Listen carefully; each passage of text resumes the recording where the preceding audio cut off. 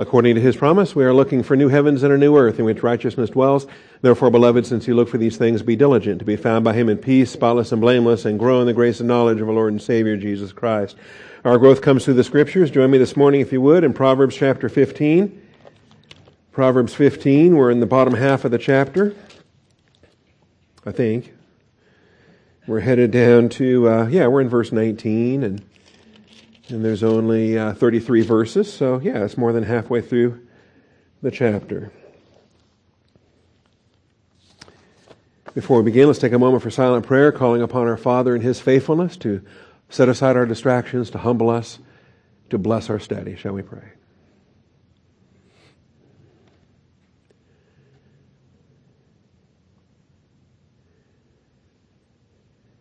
Almighty Father, we do come before you this morning, thankful for your grace and truth, thankful for your blessings, rejoicing in the truth of the Word of God, and we call upon your faithfulness to open the eyes of our understanding and to lead us in the paths of righteousness for your name's sake. I thank you, Father, in Jesus Christ's name. Amen. All right, and so we've got the better than that we've been dealing with in verses 16 and 17, and I think we've wrapped those up last week. Better is a little with the fear of the Lord than great treasure and turmoil with it. Better is a dish of vegetables where love is than a fattened ox served with hatred. And so we dealt with those in verse point 12 of the outline. These are the second and third of the 19 better than proverbial contrasts, and I won't go back into those again, and we looked at all those a week ago. The financial spectrum is diminished in priority when juxtaposed with the fear of the Lord. If you don't have the fear of the Lord, if you don't have, minus that, without a Christian walk under biblical teaching, all the money in the world is useless. What are you really doing? And likewise, the inferiority versus superiority of meat versus vegetables. All things being equal, one is better than the other. But if, in fact, there's a hatred issue at work here, then go with the vegetables because love trumps hate in the biblical sense here. All right? That takes us then to hedges. And I've been waiting for this. This has kind of been a hilarious thing to me. The way of the lazy is as a hedge of thorns, but the path of the upright is a highway. And so I wanted to share with you one of my greatest Scrabble victories ever. It was from a year ago. Because you have hedge and then you have highway in the poetry of verse 19. The way of the lazy is as a hedge of thorns, but the path of the upright is a highway. And so that's the contrast. Hedges on the one hand, highway on the other hand. And we have idioms in that regard as well, like highways, go out to the highways and the hedges. There's different things. Well, a year ago, I was in New Orleans playing in the North American Scrabble Championship, and I got a picture for you. So this was the board. This was early in the tournament, opening day, like game 2 or game 3, I think, out of 31 games that you have to play. And I opened with Pudu across the middle, P-U-D-U, because I had a terrible draw. It was awful. And I had a bunch of U's, or 2 U's, so I said, I got to get rid of those. So I played Pudu. It was a basic little modest play. But then my opponent dropped a bingo on it from the very top, erotized, E-R-O-T-I-Z-E-D, erotized, which is valid, and scored a ton of points. And but I was happy to see that E up there at the top, because as soon as she put that E up there at the top, I put the H next to it and went across the top with hedgeway. And hedgeway was 238 points. It was a monster play, because if you don't know how Scrabble works, that middle space there is a red one like that, and that's a triple word score. And then the one here in the corner is also a triple word score. And so you add up all the points for hedgeway, multiply it times 3, multiply it times 3 again. It's called a triple. And then after you multiply it times 9, basically, then you add 50 points, which is your bingo bonus. You always get a 50-point bonus when you play all 7 of your tiles. And so hedgeway was a monster play. And I played it on there and was just happy to add it all up and announce my score. And she was amazed. And she was writing down the score, and she said, and then she was kind of wondering if maybe she played, should have played something besides erotized in that. Anyway, we learned later, when the game was over, that my play was a phony. That hedgeway is not a valid word. That hedgeway, so she could have said challenge. We would have gone over to the challenge computer where they adjudicate whether plays are valid or invalid. And had she done that, then I would have lost my turn. Hedgeway would have come off. Goodbye, 238 points, and then I lose my turn, and she gets to go again. In which case, she would have been in a very good spot, having that E right there, and she could have hung something huge up there and scored a lot of points. But as it was, she did not, and so hedgeway stayed on the board. And ever since then, by the way, they had an award ceremony on Wednesday at the close of the tournament, and I was sitting at a table with some players I didn't know very well, and one of them was a player from Waco, and he started to tell the hedgeway story. And he didn't know who I was, and I didn't really know who he was until then, and so he starts to tell this story, and I stopped him. I said, wait a minute, you're talking about that game against Heidi, right? And he goes, yeah. I said, well, that was me. And he goes, and then he stopped. He said, oh, you're hedgeway?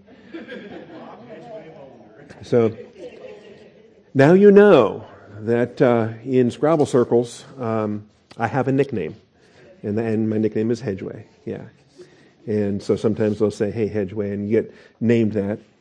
Anyway, so that leads us to Proverbs, because we have a hedge, a hedgeway, and a highway, and you don't want to be on the hedge; you want to be on the highway. And that's the aspect there. All right. So, hedges. Hedges are interesting, all right, because there's two things to say about hedges, and they're kind of the opposite.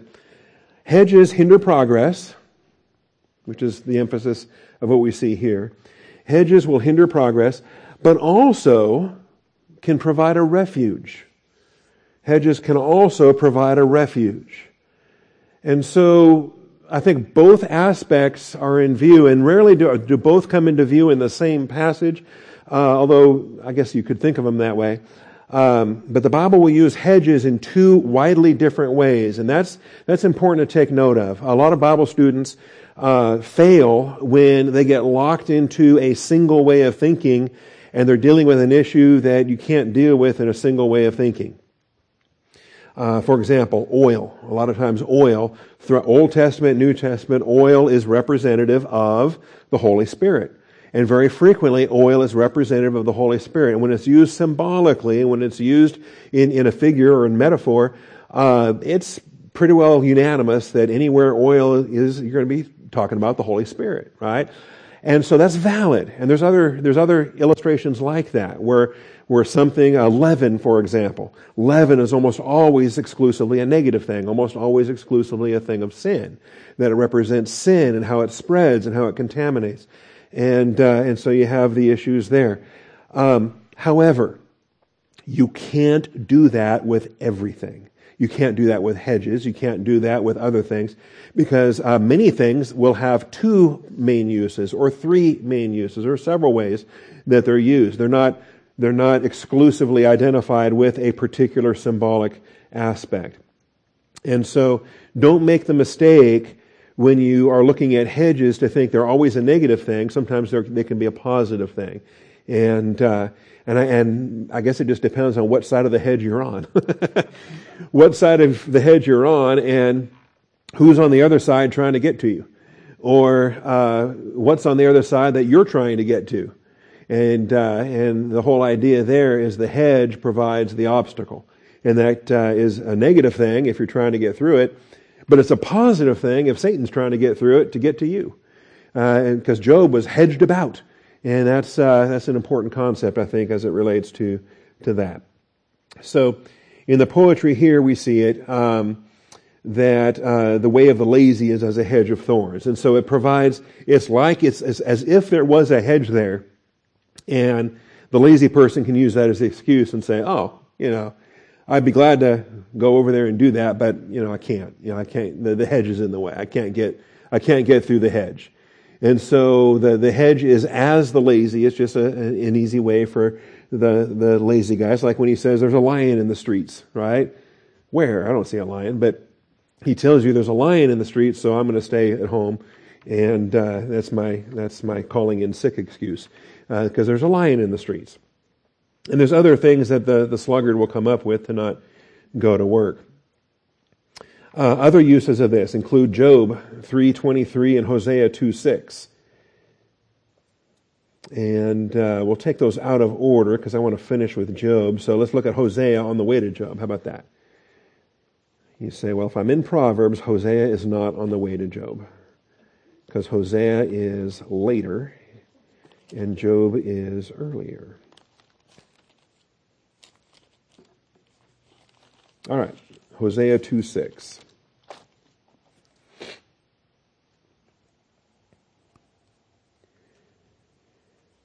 And this is a passage of judgment, and this is a message to your brothers and your sisters, and it's with respect to their mother. Their mother is a faithless harlot.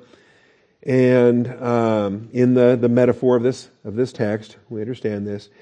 So contend with your mother, contend. For she is not my wife. I am not her husband. Right?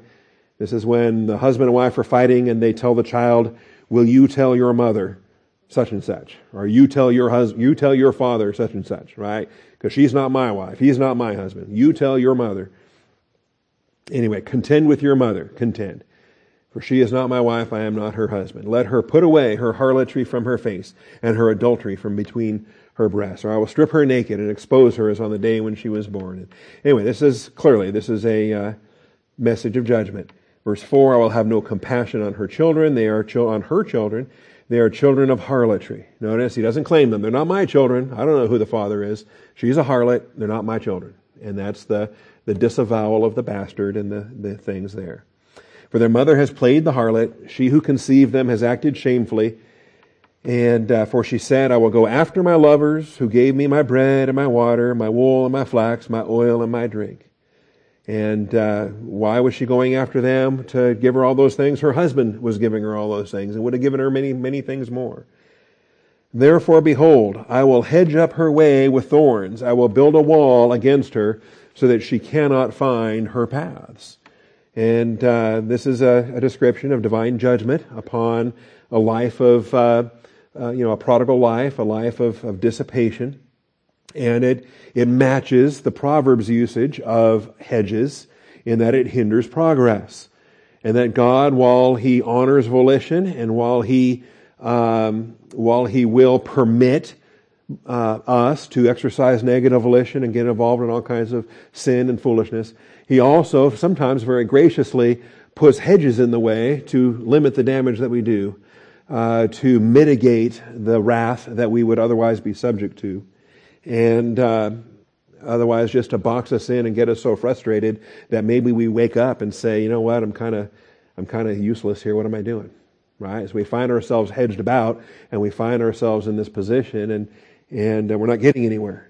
That's because the hedges are all around. And if that's the case, thank God that He loves you enough to not just let you go. Right? That He loves you enough to put those hedges in there and to establish some boundaries that will mitigate what you would otherwise do with your destructive negative volition. Nevertheless, I will build a hedge. I will hedge up her way with thorns. I will build a wall against her so that she cannot find her paths. And, I think there's a progression in that metaphor. When you're going from a hedge of thorns, that's one thing, but when it becomes a full wall, that's pretty permanent. All right. Anyway, then it goes on. She will pursue her lovers, but she will not overtake them. She will seek them, but will not find them. Then she will say, I will go back to my first husband, for it was better for me then than now. And again, it's a wake-up call. It's something that causes this harlot to realize that she's been out of the will of God in all of this. So that's the message of Hosea. It's not a pleasant message, but that's what that's all about. Hedges hinder progress. And so if God has put a hedge in your way, you might wake up and realize, wow, why is God doing that? Because I'm not living out Proverbs. I'm not fulfilling in all your ways acknowledge Him, and He will direct your steps. He will make your path straight. If He's not making your path straight, probably you're not acknowledging Him in all your ways. And so if He's putting a hedge there, that's a wake-up call to say, wait a minute, why am I busting through all these thorns? This hurts. It really hurts. If you're forcing your way through a hedge of thorns, why are you doing that? Why are you insisting on doing that? All right, which takes us now to Job 3:23. And then that's our third example of hedges hinder progress. And then we can start seeing the positive examples. Job 3:23. Esther, Job, Psalms. Here we go.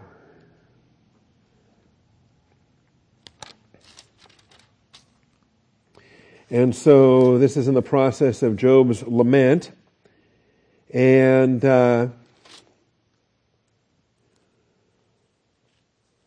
Job opens his mouth and curses the day of his birth.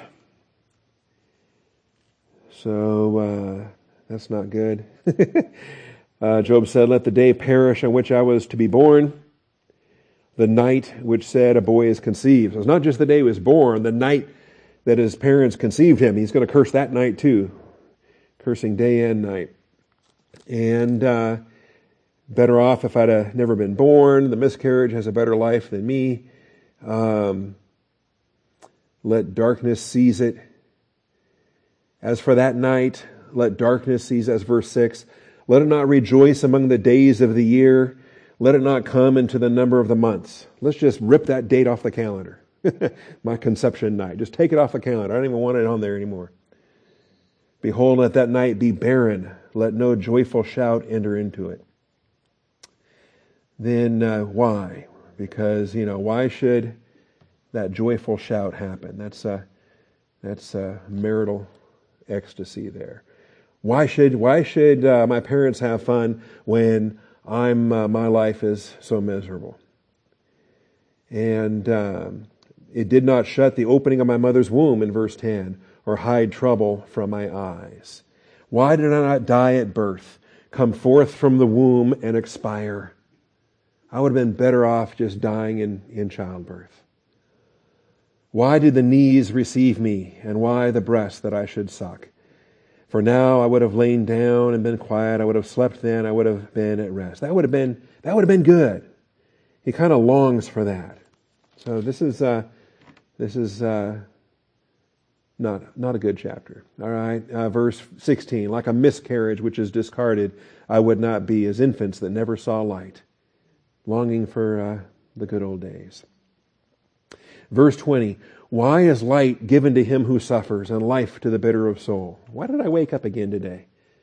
Why did I see another day?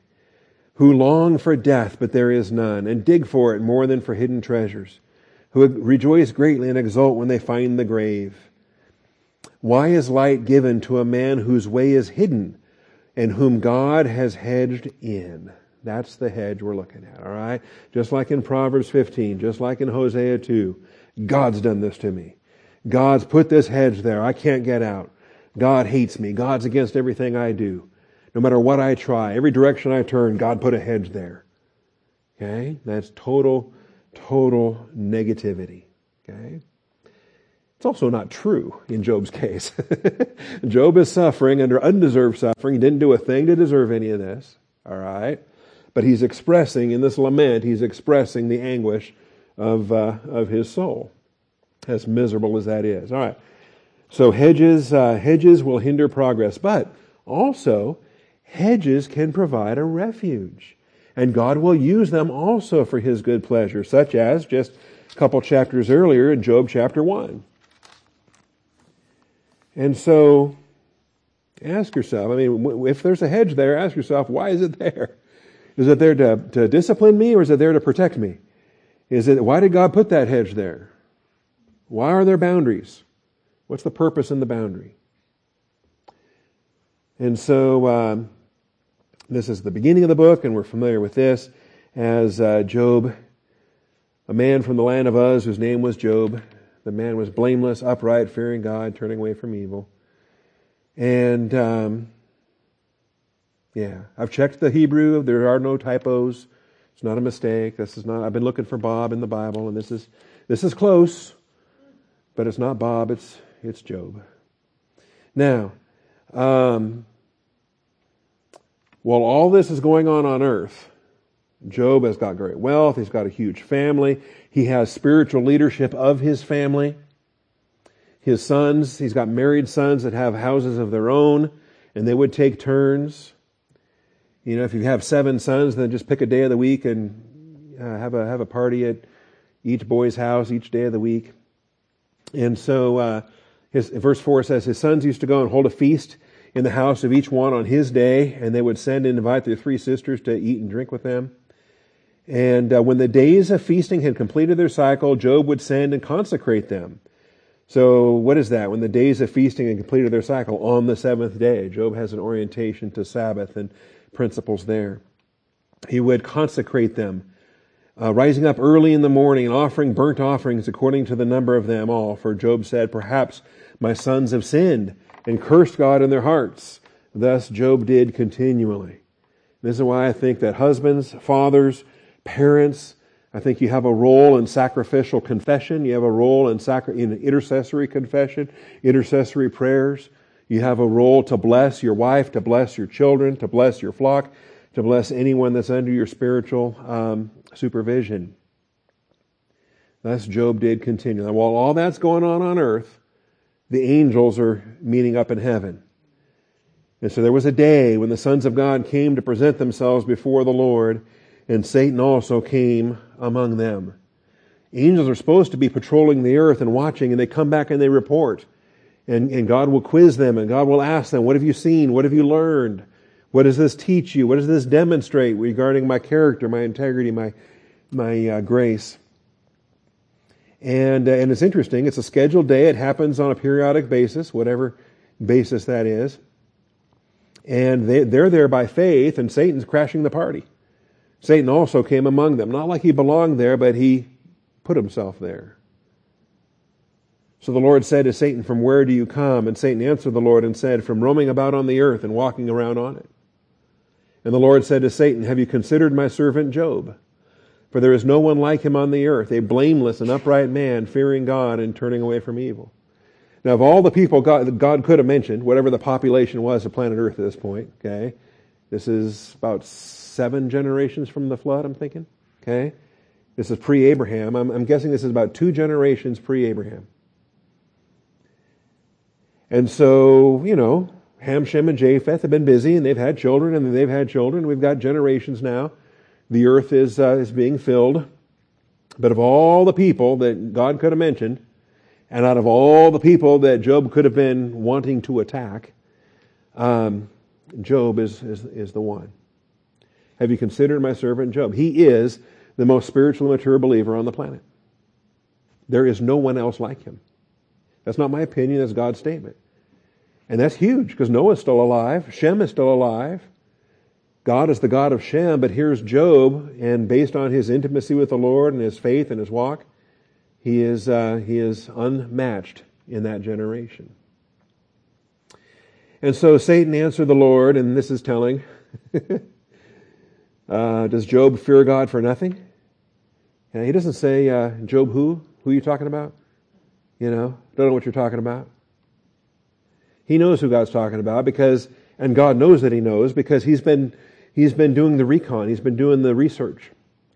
He's been trying to get to Job for weeks, for months, for years even. Who knows?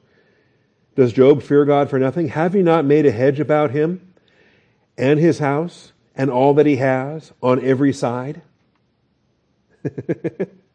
That's a lot of detail. The hedge is around Job. The hedge is around Mrs. Job. The hedge is around 7 sons and 3 daughters. The hedge is about all that he has. Him and his house. Okay? That's not the physical construction house. That's the house of Job. That's the descendants. That's the wife, the slaves, the children, the descendants, the property. You know, that's the house of Job. All that he has on every side. On every side. I tried the front door, I tried the back door, I tried the left, the right, up, down, every side. It's a complete encirclement here of this hedge. And as he confesses this, in his complaint, Satan is actually admitting that he's been after Job for a long, long time. That Job's been on his target list. Job has been, public enemy number one for Satan. And just keep that in mind. Satan has his hit list. He has his targets. And his targets will match up with God's list of who's thriving, who's doing well in their Christian walk. And so it's a hedge. And thank God for that hedge. Because God's hedge is such that Satan can't get through it. Angelic conflict can't touch you unless God gives permission. That's an absolute guarantee. So, Satan puts God to the test and says, you have blessed the work of his hands and his possessions have increased in the land, but put forth your hand now, stretch forth your hand now. We're going to look at this. I don't remember if I put this in my study or not. This reaching forth is part of what we're going to see in Philippians 3 as we reach forward to what lies ahead. Stretch forth your hand now and touch all that he has. He will surely curse you to your face. And so the Lord said to Satan, behold, all that he has is in your power, only do not put forth your hand on him. So Satan departed from the presence of the Lord. So God moved the hedge.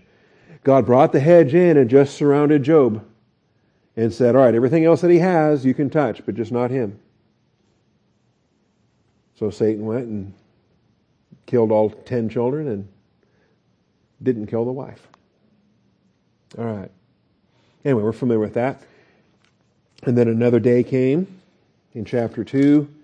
Again, there was a day. So whatever that interval it is, I don't know, how often do angels report? Is it once a week, once a month, once a year? I don't know. But periodically those reports come in.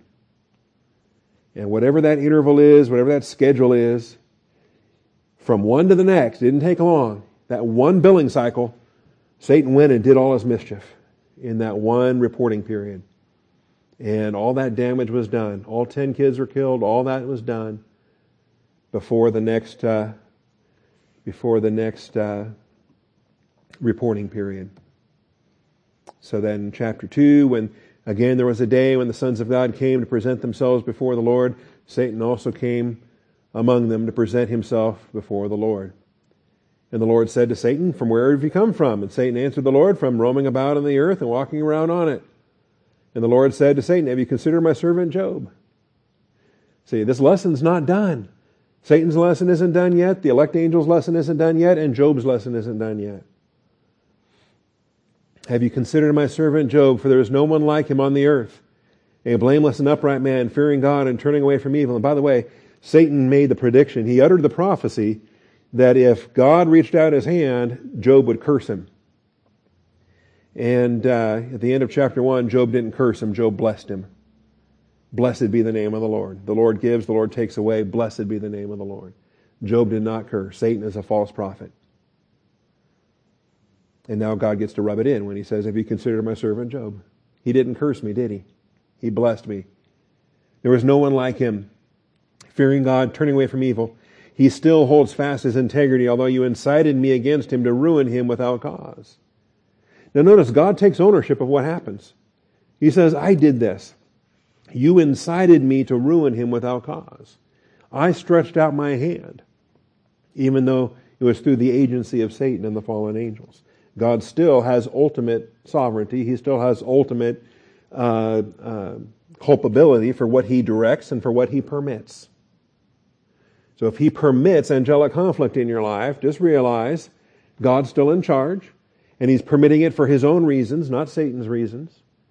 And whatever the results are, whatever Satan wants the results to be, causing a believer to curse God, God will bring about his good results.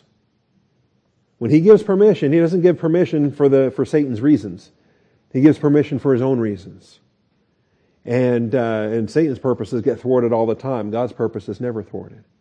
And even though it's not a good thing, it works together for good. Are we clear on this? When God permits Satan to do this. And so what he does now is he moves the hedge. Satan answered the Lord and said, skin for skin. Yes, all that a man has he will give for his life.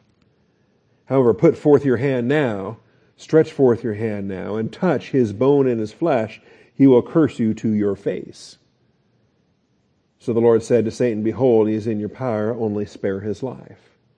And so that hedge got moved a second time. The hedge first of all, it got moved away from his wife and kids. It got centered just on him. Now it's lowered even more. It still surrounds him, but it's not complete because he can affect his body. He just can't take his physical life. Anyway, these are the things for hedges, and God is in charge of them, and hedges can provide a refuge. And where they get positioned and how high they are, how much of an attack can get through, mitigating the damage that gets done, all of that is God's sovereignty. All of that is God's absolute provision. And so if you're shepherding your flock, or you're shepherding your children, or your wife, or your grandkids, or whatever it is, that you're praying to maintain that hedge gets maintained by prayer. And you're praying to the Lord to maintain that hedge, and you're asking God to keep that hedge about. Keep that hedge about.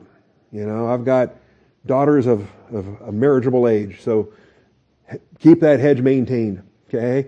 Build it thick, build it high. Put it around on every side. And then when the designed husband comes about, then you can open the hedge just a little bit. So that he can meet her and she can meet him, and we'll allow a thing there. All right. Are we clear on hedges? So the imagery is sometimes negative, but sometimes positive. And really, it's because of the same reason. They're hard to get through. And so they're hard to get through, so you want a protective hedge that keeps Satan from coming at you. But they're hard to get through, so you don't want God to put one in your path if he's got you under divine discipline. That's the thing there. All right. Psalm 80. Another example of this. Psalm 80. And it's an example of a positive way, but it becomes a problem when God takes it away. When he lowers your hedge, or when he removes it. And it says, okay, you're done. No more hedge.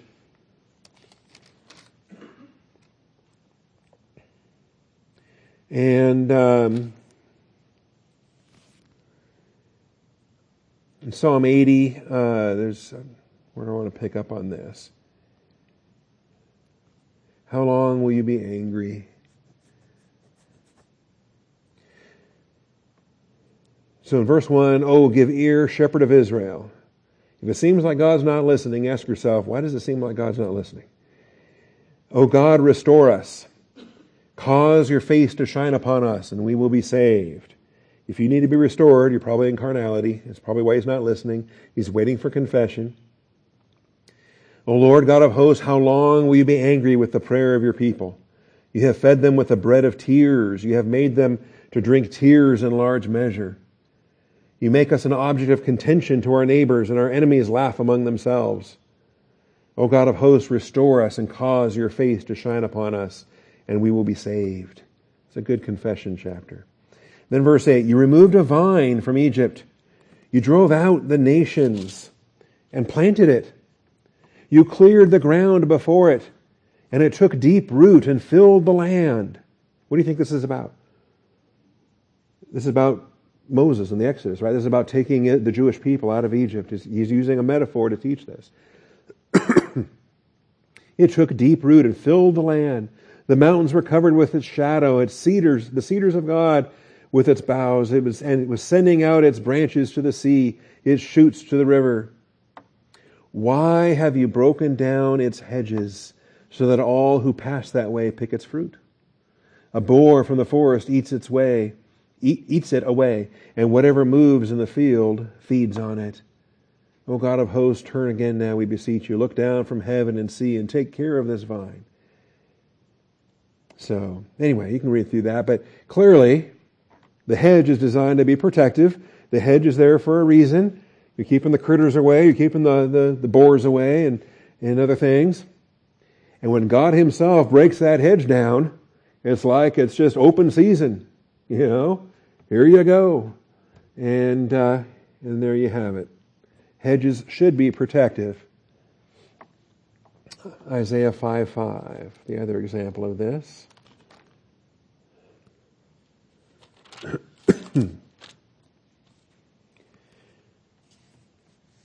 Parable of the vineyard. Let me sing now for my well-beloved, a song of my beloved concerning his vineyard. My well-beloved had a vineyard on a fertile hill. He dug it all around, removed its stones, and planted it with the choicest vine. And he built a tower in the middle of it, and also hewed out a wine vat in it. Then he expected it to produce good grapes, but it produced only worthless ones.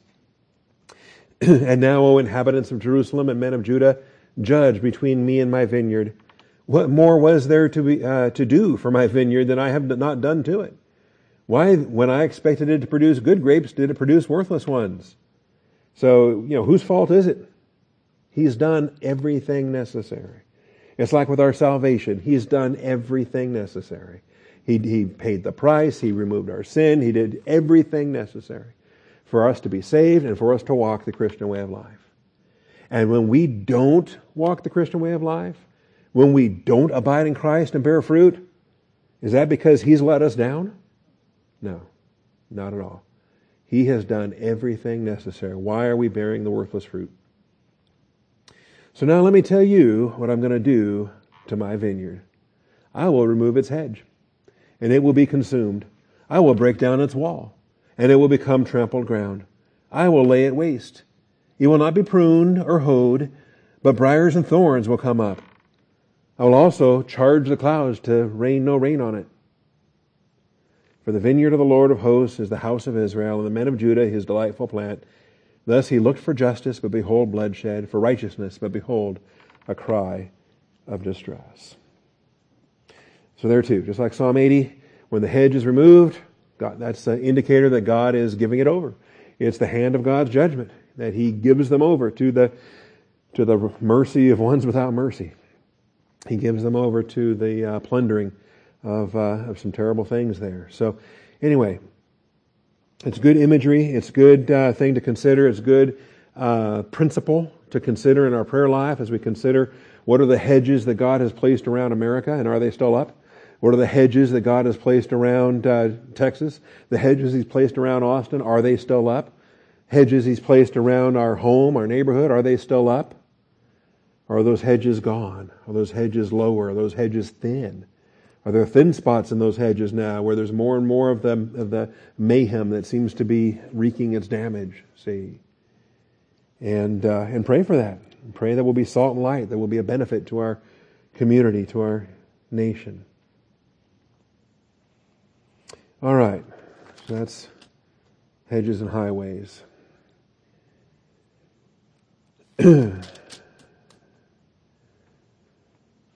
Verse 20, a wise son makes a father glad, but a foolish man despises his mother.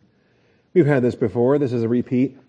Why does he keep giving us messages over and over again? Haven't we learned this doctrine already? Come on, get with it now. We've heard this already. Well, that's not how Proverbs works. Proverbs has a lot of redundancy. It has a lot of repetition. It has a lot of, because we need it. Because these things we keep getting over and over and over again. And a timely reminder usually is a pretty good time for a reminder. Honoring parents does not stop when the child becomes an adult. In fact, in the parental wisdom portion, we had some principles related to this, but more are given in the personal and public wisdom section of the book. Starting in chapter 10 and going through chapter 25. There's even another one after chapter 25 that comes in chapter 29. This principle of how a child grows and how a child lives, and whether the father and the mother are pleased with that or not. It comes up again and again and again, and it's just as true for the adult son as it is for the juvenile, for the youth. Honoring parents doesn't stop when the child becomes an adult. And I've looked at it many times. Exodus 20 and verse 12. I preached on this at a number of funerals. I think Steve Arnold was one. There were others that I have preached this. I forget now. I don't always do it, but especially if there's adult sons there, I say, look, you keep honoring your father. He's with the Lord now. He's not on earth anymore. You can't send him a Father's Day card every year, but you can honor him and keep honoring him. As now in your generation, you train up your boys as your dad trained up you. And bring that forward, okay? So, children, honor your father and mother. That's the first commandment with a promise, and that's in Exodus 20. And you look at Exodus 20 and you see, wow, there's no expiration date there. There's no expiration date there. So, when I do leave home, when I leave father and mother, and I cleave to one another, and the two become one flesh, I enter into a new generation and a new responsibility and new field of service. But leaving father and mother is not a license to dishonor them. You continue to honor them. You continue to honor them your entire life. All right. And so we have it here in Proverbs 15:20, many other places. Remember the point we made in chapter 10. I called it posterity prosperity. And I thought that was kind of clever, and I'm going to keep using that. Posterity prosperity. You know, the real wealth. You know, what's the legacy you're leaving for your children? What's the legacy you're leaving for your grandchildren? That true prosperity is children and grandchildren and great-grandchildren, how many you have, to see your children, to see your descendants walking in the truth. There's no greater joy than to see your seed walking in the light. And so in Proverbs 10, Proverbs 13, Proverbs 15, Proverbs 17, you have the verses here. There's only one standard, and that's the dichotomy of wisdom versus foolishness. That's the standard. It's like a pass-fail.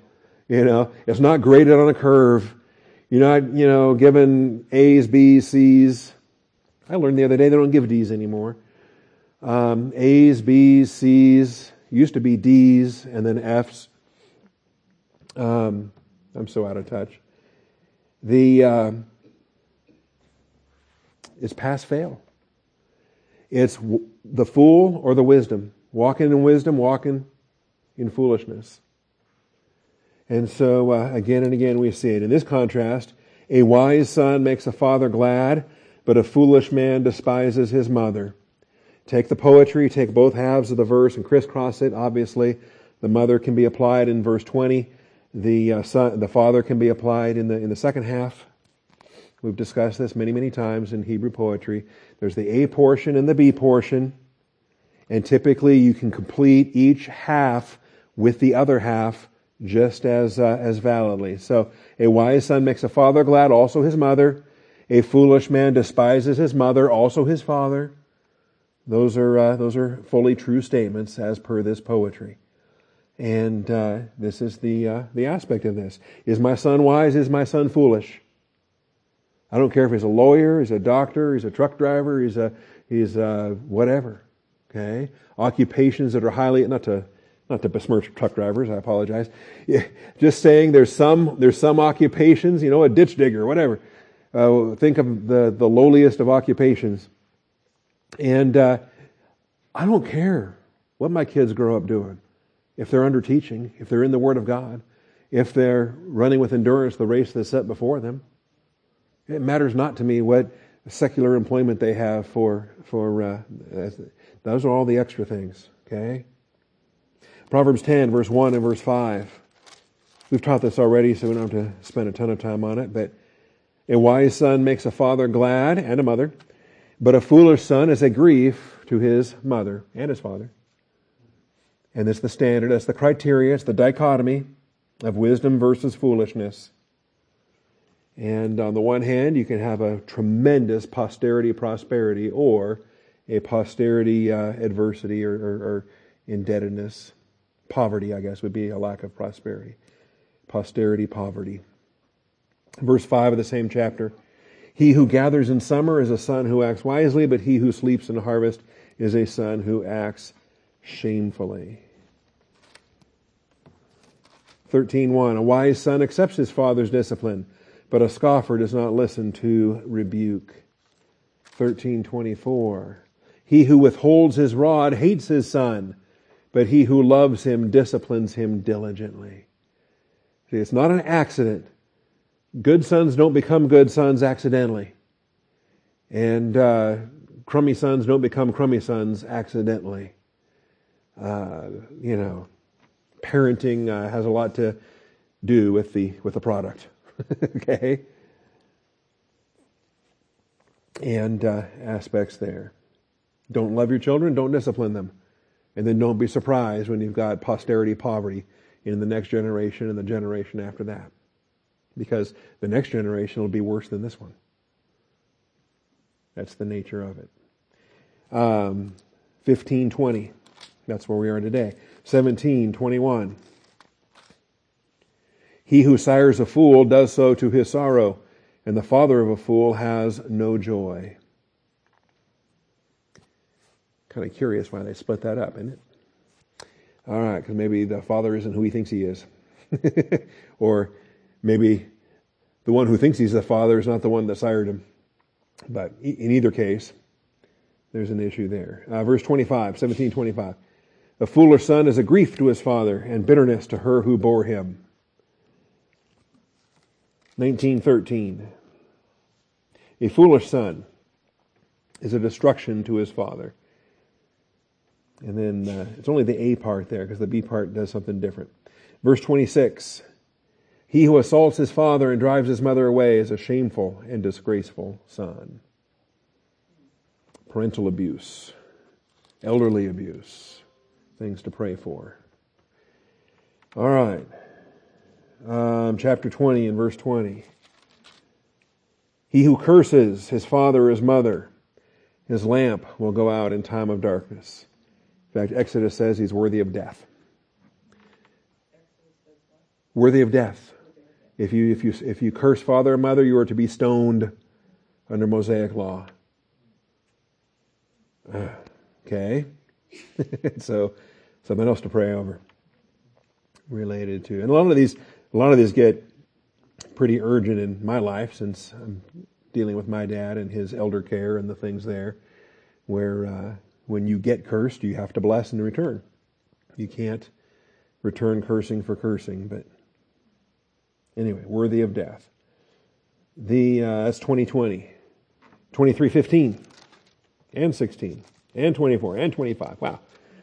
A lot of verses in chapter 23.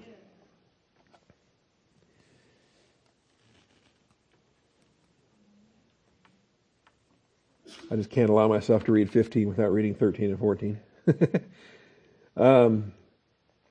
Do not hold back discipline from the child. Do not hold back discipline from the child. Although you strike him with a rod, he will not die. Okay? Spankings won't kill him. Spankings won't kill him. You shall strike him with a rod and rescue his soul from Sheol.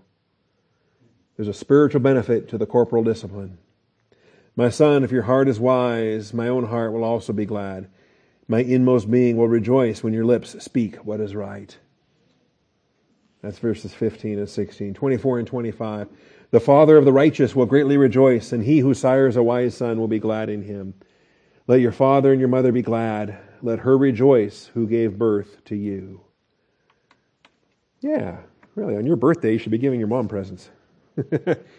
Why do you get birthday presents? Your mom did all the work. All right. And then finally, chapter 29, 29:3 and 29:15. A man who loves wisdom makes his father glad, but he who keeps company with harlots wastes his wealth. 29:15. The rod and reproof give wisdom, but a child who gets his own way brings shame to his mother. Yeah, that's our culture, isn't it? That is the permissive culture of the child gets his own way. I was listening to a podcast yesterday related to churches, and it was in the Southern Baptist denomination, so it's not really our kind of churches, but it's curious to me because the driving factor for why families choose the churches they choose, it's all about the children. It's all about finding a church that has a program that the children like. And if the children like it, that's where they go. And even if the teaching's kind of crummy, well, the children like it, so this is where we're going to go.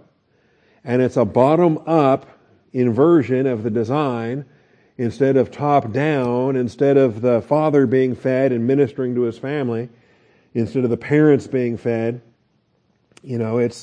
It's about the children being catered to, and then the rest of it after that. And I thought, well, here we go. And then the podcast went on to talk about why, when you lose your pastor, you're going to lose a certain number of families, and why you've got to keep the time to a minimum before you get the new pastor in there. And different things. Anyway, it was a Southern Baptist podcast, and it was an interesting thing. But the child who gets his own way will bring shame to his mother. And it seems like it's a quick and easy way to get out of a problem. It seems like, you're in the store and he's pitching a fit and he's screaming his head off and you're all embarrassed, so you just give him what he wants. The problem is, you're not training the children there. The children are training you.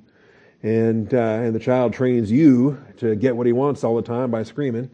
And then you're stuck with that. So that's the issue there. All right. Hedges hinder progress. Honoring parents doesn't stop when a child becomes an adult. Lacking heart. Our next verse.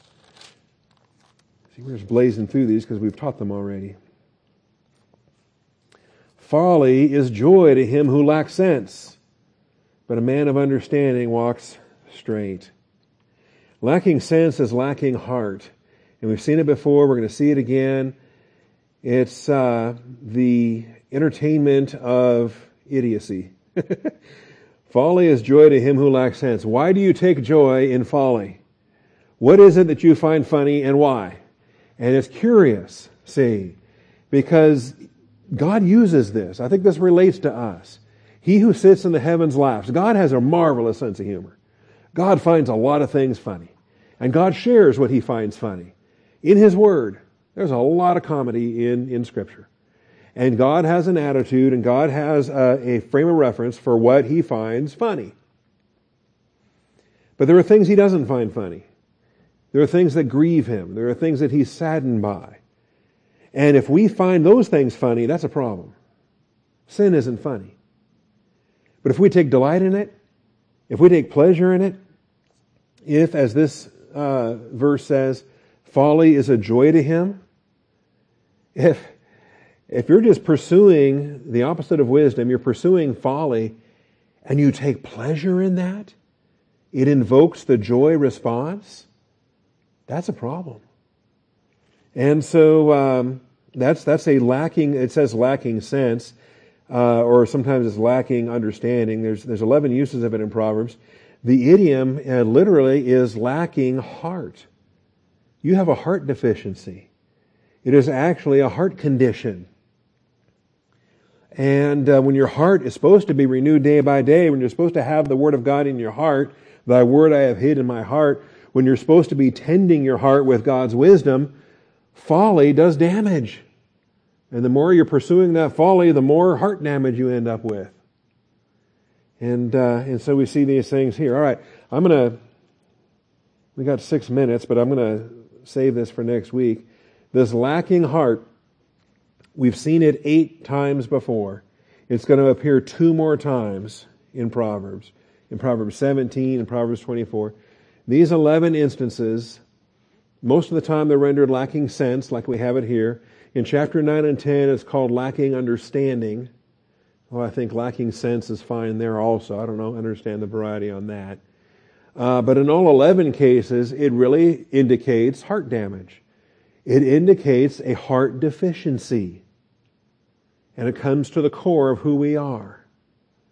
And so I think those things are going to be useful as well. We'll look at that, and then we'll look at verse 22 next week. We'll look at verses 23 and 24. Without consultation, plans are frustrated, but with many counselors, they succeed. Why is it a mark of wisdom to get some counsel in choices you're trying to make? A man has joy in an apt answer, and how delightful is a timely word. That goes well with verse 22, when that apt answer is just right on target. All right, well, there's more to go. We're almost done. We're in the bottom half of this chapter. Seems like we've been in chapter 15 for ages now. But it is what it is. God's teaching us, and we keep learning. Father, I thank you for this morning. I thank you for your truth. I do thank you, Father, for the blessing that we have to search the Scriptures and see if these things are so. I pray, Father, as we leave here and consider the applications that must be made, that we would be mindful of these hedgeway concepts, that, Father, we would be thankful for the protective hedges you place around us and our family and our flock and our nation. But we would also be mindful of any disciplinary hedges that you put in our path because we're out of your will or we're carnal on such occasions. So bring these Scriptures to our remembrance long after this class is completed today. Let us dwell on these things periodically through the coming times, that we can make the right applications in the right ways. And then, Father, also show us how to honor our father and mother. If they're still on earth, show us how to honor them. Show us how to bless them even when they curse us. Show them how to not grow weary of doing good and losing heart. Show us how to run with endurance the race that's set before us. So we thank you, Father, and we praise you in Jesus Christ's name. Amen.